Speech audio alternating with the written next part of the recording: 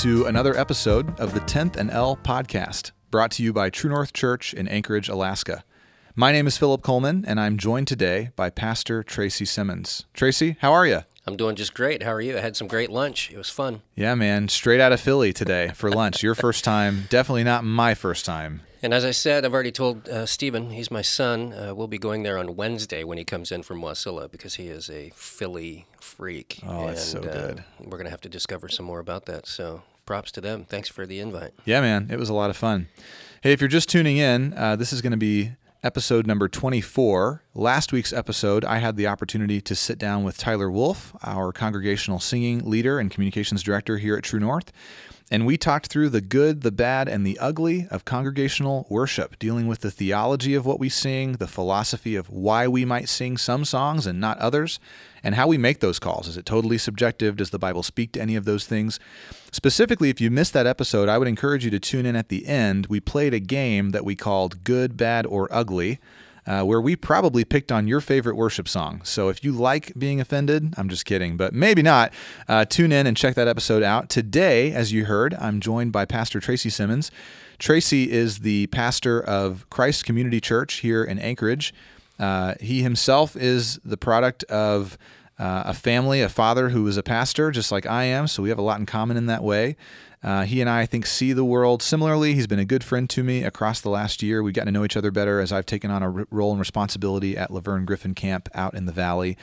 And so today, Tracy's agreed just to sit down and chat with me, similarly to what I was able to do with Pastor Gary Moats about a month ago.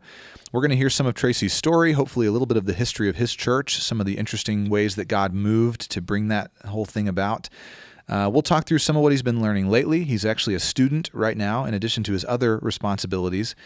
And then we're just going to chew on what's going on in the church in the West a little bit. How are things in Anchorage? How have they been in the past, etc. So before I steal all of Tracy's thunder, Tracy, I want to throw the ball to you right out of the gate and just ask you, if you would, to tell us a little bit of your story. How did you meet the Lord? Where are you from? What do we need to know Tracy Simmons? Well, I have a unique position within my own family, which is that I'm the only Yankee in my family, only one born in the North. Everybody else was born in the South, Georgia, Virginia, places like that. I was born at West Point in New York while my dad was stationed there as a recruiter for the Air Force. So that, caused a little bit of friction as I grew up because I had different sensibilities. I had a completely different worldview, all those sorts of things because I was born in the North. Mm-hmm. But I don't remember anything about New York. I was a year old when we moved from there. I have a vague memory of living, I think, in Georgia briefly, but my memories start in Nebraska, where we were before we came to Alaska. I came to Alaska in 1972. My dad was ready to retire from the Air Force after a career, and that was his dream date. He had been to Alaska. Actually, in 1964, he was on the Aleutian Chain during the earthquake of 1964. Wow. And was shocked, along with everyone else, to discover that he and everyone on his island had been wiped out by a tsunami later that afternoon, which clearly didn't happen. Right. And he had a chance to travel a little bit in Alaska, and he loved it, and it's where he wanted to end up. And so that's where we arrived. He retired here in 1973, and I spent my entire growing up in Alaska, with the exception of 1 year we went to North Carolina while my dad attended his final year getting a master's degree in theology, an MDiv, Master's of Divinity, from Southeastern Baptist Theological Seminary. Other than that, my whole life has been spent as a resident of Alaska. I went to North Star Elementary School, just right up here on Fireweed Lane. I was actually in kindergarten at Stellar's building. That was North Star Elementary School, and I was the last class in that building. And then our first class as a first grader was in the brand new North Star across the street. So my history is all within that little section of Midtown and into downtown here where we're sitting right now. These are my stomping grounds where I played when I was a kid. And my dad and mom both came to faith in Christ late in life, but before I was born. I'm the only sibling of the four of us who doesn't know what it was like to not go to church. My growing up was as dad as a lay pastor, a volunteer pastor, not professional, not ordained yet, hadn't been to seminary, but was working in the local church and going to church every Sunday, twice on Sunday, once on Wednesday, visitation, whatever other events were happening. I was that kid. And it was really a great growing up here in Alaska to have that as part of my history. It gave us the opportunity to serve all over the state of Alaska, not just in Anchorage, but several places in the valley when they were still just missions, Palmer Baptist Church when it was Palmer Mission, Big Lake before it was Big Lake Baptist Church, places like that. So that's how I got here, and pretty much I've remained here since then. Thought that I was going to be maybe a famous musician, the whole rock star dream, because that's one of the things I do is sing. And, the normal musical ego. Yeah, I think, sure. I mean, there's only so many of us, right? I think you have to have a little bit of that to put the time and effort into the instrument or your voice. You have to believe it could be something. Yeah. Well, it's funny. In high school, I graduated from West Anchorage High School. When I graduated from there, one of the questions our music teacher asked everyone is, where are you going to go? What are you going to do? And I wanted to be a professional musician. At the time, I didn't think that was actually going to work out to be that I would spend my life in a career where I was leading people in worship, which really turned out to be kind of a professional musician, right? Yeah. So I like to tell people I've spent my whole life making money. God's provided for me through that avenue, but also I've just had this blessed opportunity to make music for my whole adult life. And how great is that? It's been an incredible blessing. But the reality is that's absolutely not what I wanted to do. It was the last thing I wanted to do was be involved in ministry. So I have two brothers, both older sister who's currently living here in Anchorage. The other brothers are scattered across the United States. And mom passed in 2000. Dad just passed about 5 weeks ago. Great loss in our family. Mm-hmm. And I've been married to my beautiful wife, Karen. We were high school sweethearts. And this November will be 33 years that we've been married. Wow. Cool. Two boys, 24 and 21. That's Stephen and Christopher. And that's our life with one little 4-pound Maltese dog at home. And now I'm pastoring Christ Community Church. Christ Community Church will be 20 years old in 2022. So wow. That's cool, man. That's really not that much longer than we've been around. I wouldn't have guessed that. I feel like you guys are a lot more established than we are in the city, but I mean, by what metric, right? We could debate that all day. It's interesting to hear your story when you talk about a lot of the shared experiences that you had with your dad because of his desire to do ministry. I think there's something unique. There's almost it can become a tribalism that's not healthy. Every Christian comedian, of course, has to make fun of pastors' kids, ministers' kids. Right. You go to camp as a teenager and everybody goes, "Where's the pastor's kid? Don't let him see you smoking weed behind the gym or he'll rat on." That's kind of our reputation, is that we become the morality police. But I really treasured those moments. I remember going with my dad to do a hospital visit, and I would go in with him, and he would leave me in the lobby, usually with a book or my Game Boy, maybe, and a slushie, and he'd go and sit with the bereaved or pray for the sick or whatever, and I didn't see any of that happen, but I'd be there for 30 minutes, and, he'd go tell the receptionist, "Hey, my son's going to be right there," and it's kind of a different day and age then, too. It wasn't quite what it is now.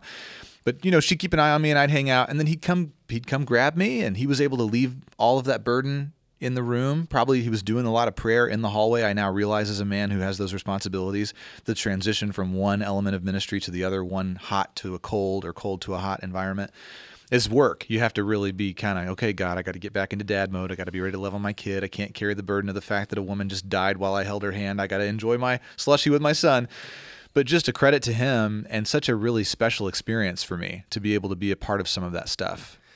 I don't know if that predisposes us to ministry, but it certainly normalizes things that are challenging. It gives me some version of a way to be to my own daughter now. I have some model to look to. I think that's so valuable. Yeah, I think that's an interesting take. I certainly can remember just many, many times of loading into the car, and because I was the baby by 6 years, so. The time when Dad got most active in ministry, I was still pretty young, whereas my siblings, my oldest brother went off to college when I was 6 years old, 7 years old. Okay. So they weren't around as persistently as I was. And my next oldest brother, he's 6 years older than I am. So by the time I'm 7 or 8 years old, he's heavily involved in youth group and all that. So he's got his own life going on out there. But there's me, still sort of, the baby at home. And so countless times of loading into the Jeep Wagoneer in the middle of winter with grocery bags full of food, canned food that we had gathered at the food pantry at the church to go and deliver to families at Thanksgiving time or at Christmas time, and opportunities for ministry when somebody's car broke down, and somebody needed to go help change the tire and all that kind of stuff. And that's one of the things I do really appreciate about my dad is that he was never the office pastor. He was the hands-on, get your hands dirty kind of pastor. He ultimately, by the time he died, he had a PhD, so he was papered and well lettered, right? Yeah. But he was still a man of handiwork, and his vision of ministry was certainly to preach the gospel, but often preaching that gospel was through the service of his hands and his feet. And that really impacted me a great deal. Even before I finally gave in and surrendered to the call of ministry, still helped formulate who I was as a human being, to see the needs of the people around me and to stand up to injustice. I saw him do that numerous times, and to care for those who were marginalized or in trouble, saw that as well. All of these things as well, given his upbringing, were things that most of us would probably look at and say that they wouldn't intrinsically be his character or nature, but that it was something that God really grew in him. And it was there from a young age because he made some very decided choices to not be the environment in which he grew up. Okay. But then the way that God took that and used it and amplified it to impact so many people. I said he passed here just a few weeks ago, and we had the memorial service there at the church. And as we, even those who were as close to him as we were, laid out tables that sort of told the story of his life, we were still going, look at the impact that he had. And then I'm looking at myself and my family and my siblings' family and their children who are moving on, some of them in ministry and having impact and touching lives. And it's that proverbial story of the stone in the water, those ripples just keep going. And the magnitude of that is difficult to grasp. And then when I take that and I put that in the lens of, that's just my dad. And then I think about your dad and other people that I know and their families who have really taken to heart the call to Christian ministry and even to just living the Christian life, right? Following after Jesus, being disciples of Christ. We so underestimate the impact that we're having beyond the moment that we're in. And it's truly incalculable and critical and vital to those who our efforts to follow Christ today and be faithful, that impact is so far-reaching beyond the moment that we're in now. And that's the heritage that I'm just thankful for. Just growing up here as a dumb little kid in Anchorage, Alaska, doing my thing, running around down at Ship Creek and Chester Creek and throwing rocks and chasing kids and all that stuff that we did when we were young. But the seeds of that impact were being sown. And to see it sometimes just come to the surface and see it for really what it is gratifying and sometimes a little overwhelming. Yeah, and I think there's probably some grace for us in that we can't see all of that in the moment, or we might begin to tell ourselves that we are really, really important and special in a way that's not helpful. For sure. I think sometimes some guys early in their ministry do begin to gain those indicators. They get told you're the next whatever, you have a unique skill set and you're uniquely positioned and you could have all this impact. And that's very easy for that to become the kingdom, for it to take the place of our Christ in our lives. And we, instead of introducing our Savior to everybody we meet, we start thinking, how can I save you? What can I do? I'm pretty good. I got a lot going on, So there's some mercy in that too. And I also think that that's just part of reaching the conclusion. Once the book finally closes, when the story is no longer being written, all of those maybe seemingly loose ends seem to find their way back together collectively pretty neatly when our lives are in Christ's hands. He has a way of finishing that thing that he's begun. Let me zoom in a little bit on maybe the last 2 decades of ministry in your life. Right now at True North, for those who are listening, We made an announcement at the time of this recording yesterday that there is potential for us to merge with another congregation in town, and that merger will mostly consist of us inheriting a few dozen members. There's no current leadership in play. There's no ministerial staff at the church. There's quite a bit of property, a big footprint on the east side of town. We see that as a great benefit and an opportunity to do ministry and an answer to prayer that God would give us a place to put roots down. But there are a lot of really striking similarities between where we are in 2021 and where the church that would eventually become Christ Community Church was a number of years ago as well. So will you tell us the story of what got you involved in local church leadership there, some of the transitions that went on, the merger that you guys had to negotiate? We want to hear as much of that as we can. Help us know that we're not crazy, and maybe don't tell us the parts that were really hard so that we can not get spooked. I've already told you some of those stories. But, I guess I have to take it back a little bit further. You just mentioned something about, being kind of getting sold on yourself and thinking that you're what's kind of making the wheels turn and all that sort of stuff. The reality is that 25 years ago, when I was first starting out in ministry, which actually it's been a little bit longer than that now, my first full-time vocational position, I actually was that guy. My first position was with a church that is no longer existing in Alaska called Faith Baptist Church. And it was, at the time that I was growing up, it was the blowing and going concern for Southern Baptist churches, especially here in Anchorage. Large membership. I'd grown up there since I was a teenager, had been involved in youth leadership and all that sort of stuff. I was kind of that, I was the youth group president and things like that. My dad was actually on staff there at the church as an associate pastor. And I had, over time, had come into the position where I would fill in for our worship leader and youth pastor combo position whenever he would go out of town. And my skill set was such that it really was pretty seamless, and it was really a lot of fun. And it was great for him. He was a great friend. He's still a great friend, really close to me today. He was really my mentor in early ministry. But it was nice to be in an environment for him where he could leave town for vacation and not worry about what was happening back at home, right? And the eventual turn of that was God called him away from Alaska. The church took me on as the interim music and youth pastor. They looked for about a year and a half, and brought a couple of other people in that they considered for full-time positions. The church rejected those candidates. And in the meantime, the music ministry not only sustained, but it flourished. The youth ministry sustained and flourished. We had, I think at the time that I left Faith Baptist Church, my wife and I left there, she was our 11th and 12th grade Sunday school teacher. We had about 35 kids in 11th and 12th grade. We had 110, 120 kids in youth ministry every Sunday. And it was a blast. It was great. The downside of that was I thought I was pretty hot stuff.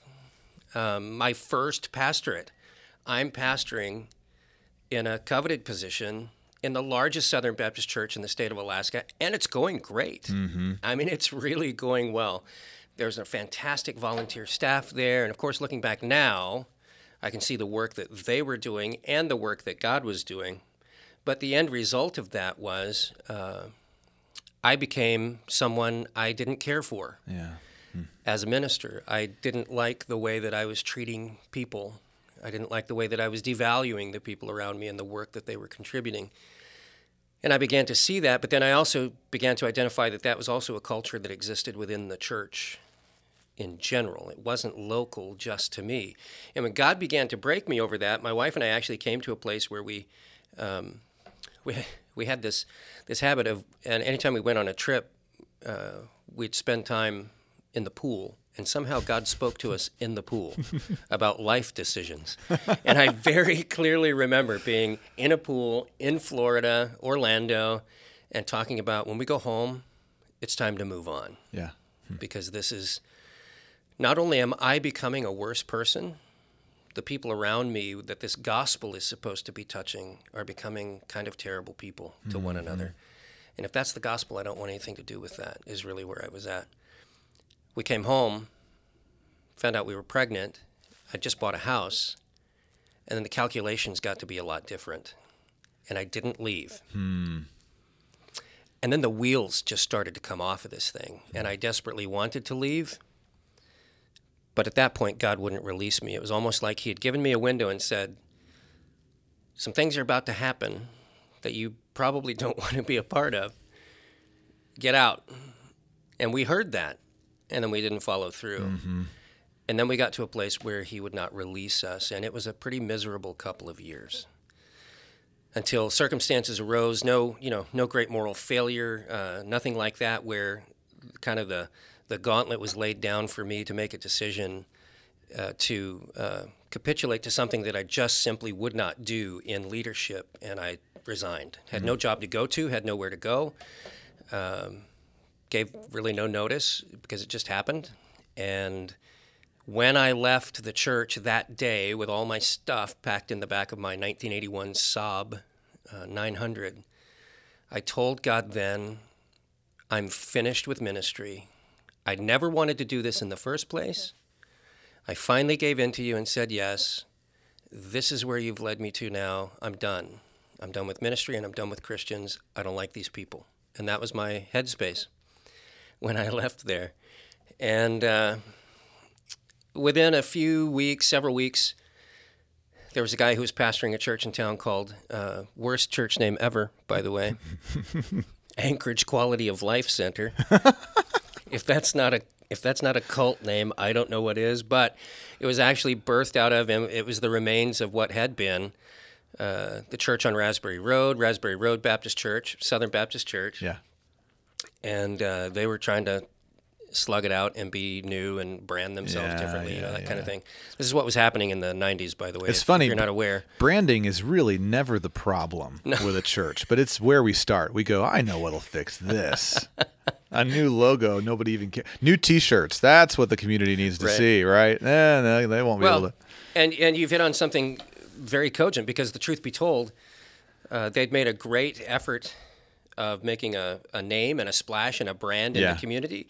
But where it failed was people then went to that brand, and what was delivered didn't match the brand. Yeah. So they were struggling as well. Some of the people that had been in church with me at Faith Baptist Church, who had left at the same time that I did because they were disillusioned, ended up at Anchorage Quality Life Center, which we lovingly shortened to AQLC so that we didn't have to say that name out loud. They started to bug me and say, hey, this place seems pretty cool. Why don't you come hang out over here? So I contacted the pastor and just offered to come and play the piano for the worship team because they needed a piano player. And in short order, we became really close friends. And God really used that environment and that circumstance to do a lot of healing for us because pretty much everything that we had known, my wife and I had known since high school as ministry and friendships and ministry, evaporated the day that I left Faith Baptist Church. Mm-hmm. There were a few friendships that remained, but most of them didn't. A lot of awkward moments in grocery stores around town and things like that for a long time. And but gracefully, God restored the passion for that calling. It did. I know today it's flashy to say deconstruction, but I'll tell you, I deconstructed long before any of the current deconstructioning was happening. And I think more than anything, I like to refer to it as a reconstruction, because what had to come off of my paradigm of Christianity was just all the stuff that didn't actually matter but had been projected onto my Christianity and get boiled down to the essentials of who Jesus is and what is he calling me to do, and how does God find favor with me in what I'm doing with him? What are the measurements of success? And just throwing off all the worldly ideas and trying to engage with biblical ideas of those things. And so worked with AQLC for a few years and just struck up a friendship with a guy who was at South Anchorage Baptist Church. He was the pastor there out by Mears Middle School, corner of Victor and 100th, by the way, if you're looking. And their church was really struggling and our church was doing well. We were looking for a place to have a home, kind of like True North Church, right? Yeah. We weren't necessarily looking to merge with anybody. We just needed a place to function, because at the time we were in a place over at the corner of New Seward Highway and Tudor Road that we called the Dungeon, because it was a downstairs windowless hole.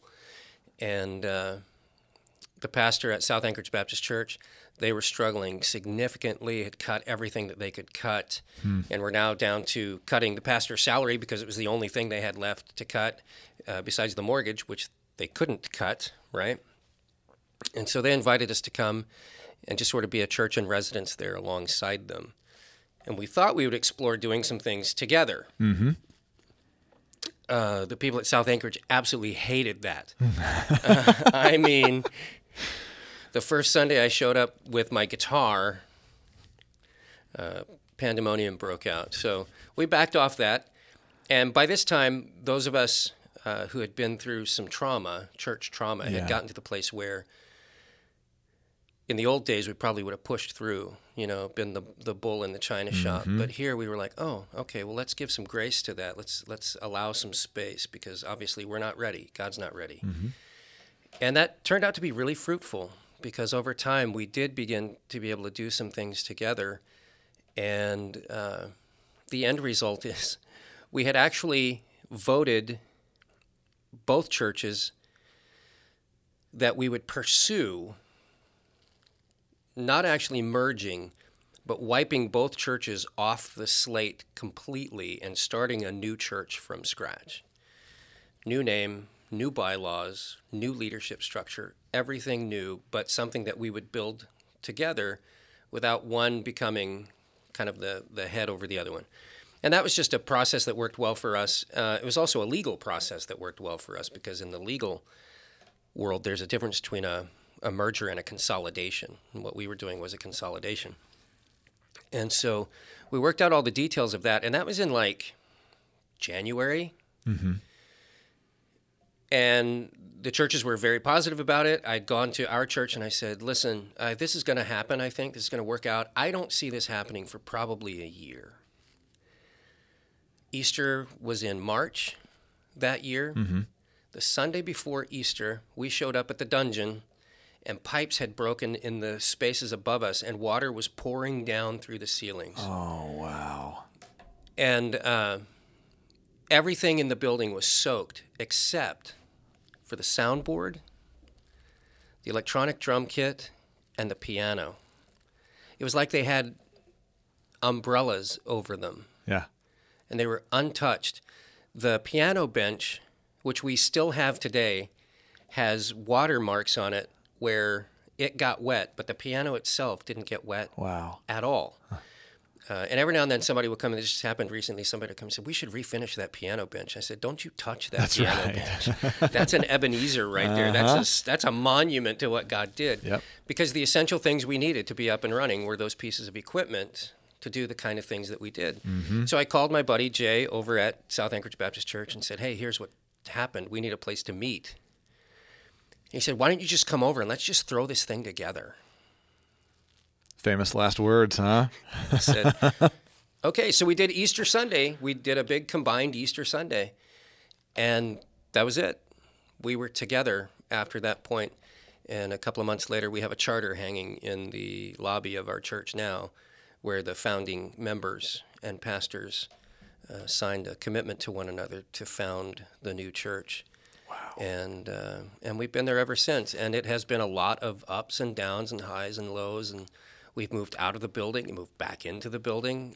We've struggled with mortgage payments and paid off a mortgage, and at the end of the day, when things do sometimes get tough, I really appreciate my associate pastor who's been with me from the beginning and even before, Jason. He'll just remind me, he'll say, I don't know what you're worried about. We're still here. And somehow God has sustained us and given us a great opportunity for different kinds of ministry over the last 20 years. And it's still exciting going forward. Right now is a hard time coming out of the COVID hangover. Not sure what that looks like. But it's not something we're worried about. It's just something we're wondering about. what does God want to do next? Because we know there's always something next. Yeah.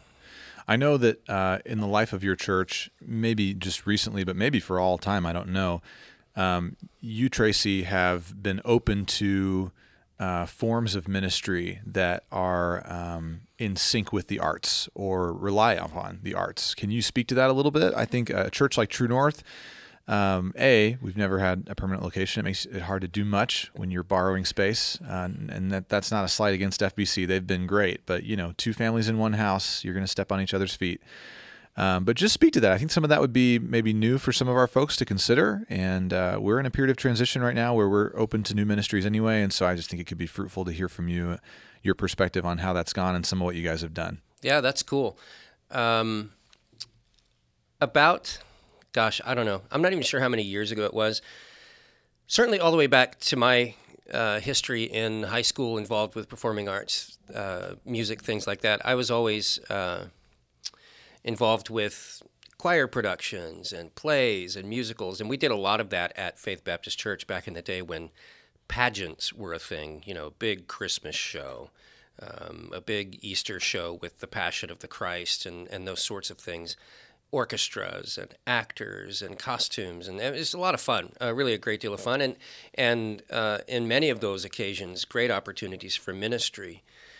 Somewhere along the way, both personally and through ministry in church, that just kind of fell off the edges. Some of it was for the same reasons. The early days of Quality Life Center, we didn't have a location. We call ourselves Church in a Box. Even before we had the dungeon, we were set up at the Wilda Marston Theater at the library, Lusac Library. So we set up and tore down every Sunday. True North Church knows exactly what that's like. In that same location in our earliest days. It's a great location, by the way. Yeah, for church plants, the Marston Theater is awesome. Absolutely. And so those locations, because you have access to them for a very limited amount of time, just don't allow you to do some things that are creative. And so we tried to push at those seams anyway, because we had people that were engaged with and gifted in the early days of video production and editing, and so we'd make our own music videos, thematic kind of music videos and stuff like that. But several years ago, I got involved with a local theater company called TBA Theater. And really, it was just kind of on a lark. It was just something I wanted to do. It was the right time kind of in my own life and the life of my family that I could take some time to do some shows. And it became really clear right out of the gate as I began to engage with this community of people is that within this community were people who clearly had some sense of the divine, the creative nature of humanity, some would say spirituality, and certainly I encountered some people who are of Christian faith, but this particular part of their lives, this being an actor or a performer and not necessarily being a public speaker or a worship leader, I'm air quoting right now, by the way, because you can't see that there wasn't a place for them within the church. If they didn't fit into one of those lanes, those boxes of being a small group leader or a preacher or a worship leader or something like that, that this creative part of their being didn't have a place to express itself within the church. And since we had been a church that kind of engaged with that already, with small drama ministries, and sometimes we would just put together things that were more thematic and drama-oriented for our sermon series, it seemed like this was a natural connection. I tried really hard not to build these relationships with the intent of building the church, because I don't like making people projects. I don't want to see anybody as a project. But what I did very intentionally do was try to build the relationship with this organization because I liked their values and what they were presenting, that if there were things we could do synergistically together, right? Yeah. that would be a ministry that the church could offer to the community. And then also out of that, maybe God would give the opportunity to share the gospel, to lead people to Christ, restore relationships to Christ. And so it's been about a 10-year partnership now. I was just in a show for Halloween. I just did another show with the company for Halloween, which was a blast. And some of my great friends were there. And like the guy who designed the set is a member of my church. When I first met him, he was coming out of another church, and he said to me, "I'll never go back to church again."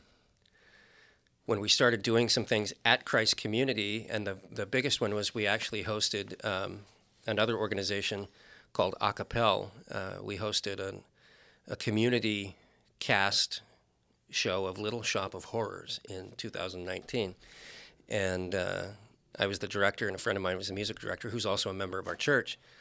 But this buddy of mine built and designed the set. And he's a big old dude, 6'4", manly man. He came to me. I hope Bruce, I hope you don't hear this. Tears in his eyes. Plug your ears, Bruce. If you're listening, Bruce, step away. Tears in his eyes, and said, "I never thought I would get to use my gifts in the church." And that was the whole reason why we were pursuing the kinds of things that we did. And it's way too long a story to tell about how God brought the resources together to create the stage that we have now and the lighting system that we have, which we use as part of our normal operations, but its purpose is to be a resource in the community to stage positive and enlightening theatrical type events and dramatic events.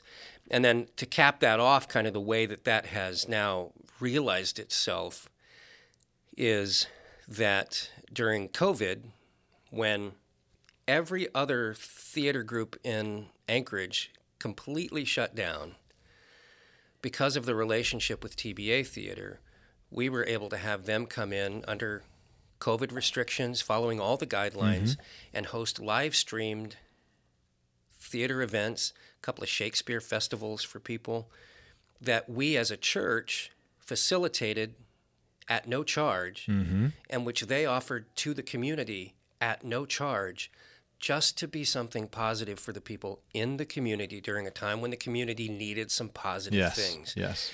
And I will never forget the day that I was in the auditorium there, and we were hosting, I think, the third of the Shakespeare festivals that we did. And mandates had relaxed enough that we could have actual humans inside the building, right? And this woman came up to me afterwards. Of course, we're all wearing our masks, and she said, "Are you the preacher guy?" I said, "Yeah, that's me." She said, "I came to Little Shop of Horrors, and it was one of the best local shows I've ever seen. And when I saw the church's name helping to produce this event," she said, "I thought, I'm going to go to that. That's going to be good." And that's exactly the kind of goodwill that we were hoping to build within the community, is for people to begin to associate the church name with this gift back to the community. Yeah. And so that was gratifying.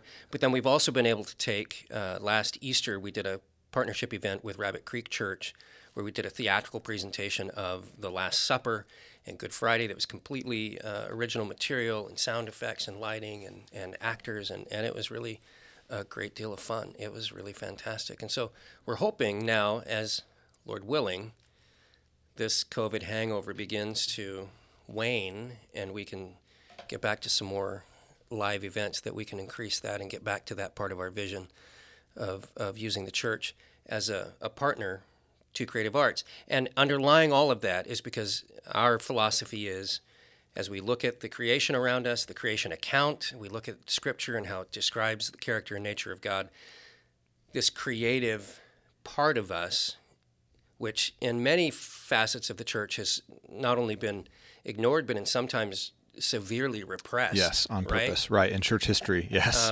That it's actually something integral to who God is and part of that image that he gave us when we were made in his image, and that it should be expressed, and we want to celebrate that. And I'll just say, there was a time when I could look out across the congregation. A lot of these folks have moved out of state in the last few years, because we all know that story too, that 30% of the people that were sitting in that auditorium were direct connections through the theater community that we had built, who up until that time felt they didn't have a home. Right. It's really special to me, though I have no personal connection to that at all. The last time I was on stage was in 8th grade. I did make all region cast, I will say. I will not tell you what the play was, nor the role that I played. But I did okay, I guess. I think I was loud. That's why I made some of the kids were not loud. What's exciting to me about, though, to hear those things from you, Tracy, is right now in the life of our church at True North, a year ago, we established some vision that we hope is a little bit larger than just taking life 12 months at a time. That had been the pattern before now, and many churches do it that way. The pastor gets up the first Sunday of the year and says, here's our 4 or 5 objectives. Here's how we did last year. It's very much a quarterly report to the investors and not maybe so much as how has God's kingdom advanced, and maybe we didn't have anything to do with it, but can we still celebrate it, in the city? And so we've tried to identify some vision principles that are a little bit larger and more helpful than just 4 or 5 annual objectives. And then to try to figure out if those things are true, if we find those things to be true, that we are people who, for instance, are meant to be shaping our community, which is what you're describing, to somewhat, with God, take on the role of the potter's hands in culture and civilization and bring something good to the table where almost nobody else can without Christ.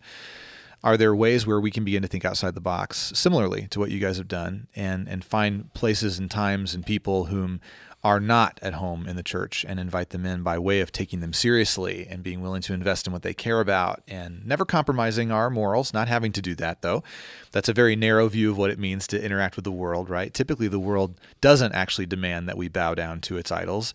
It just wants to let its idols coexist with what it thinks are our idols. And if we can live in that space where our Jesus, who is real, can compete with gods that are not, he does not lose that battle. He doesn't lose it in Scripture, and he doesn't lose it in reality. So we'll land the plane there for today. I really appreciate your time, and I appreciate your insight both into your the helpfulness that you provide, kind of our vision, the stage that we're at as a church as far as mergers and negotiating the future and just being open to God's will.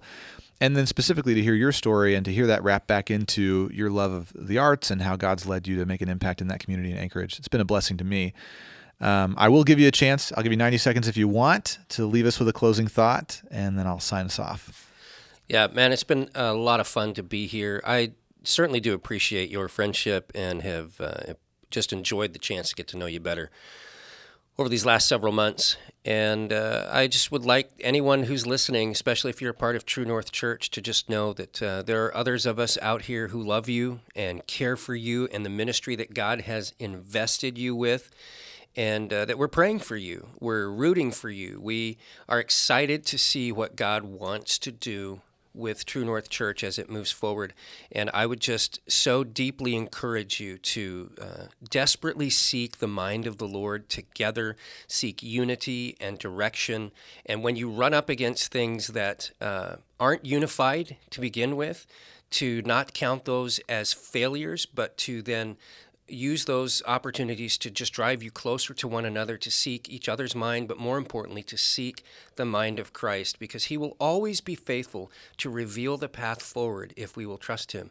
It may not come in our timing. It may not be right exactly in this moment that we want it to be, but he will always illuminate the path. You cannot seek him and not find him. He wants to be found. So in everything that you do, there'll be difficult days ahead. There'll be hard decisions to make.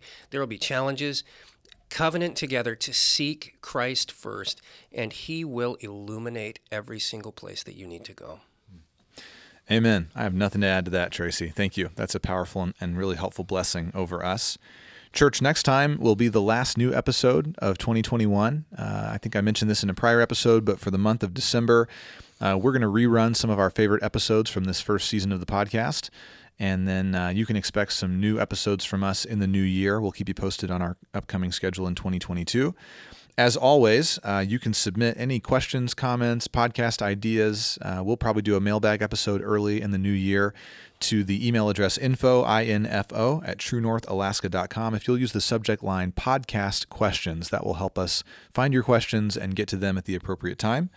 Next time on the last new episode for the year, we're going to dig into the history and meaning of Advent as we approach the first Sunday in Advent, the last Sunday in November of 2021.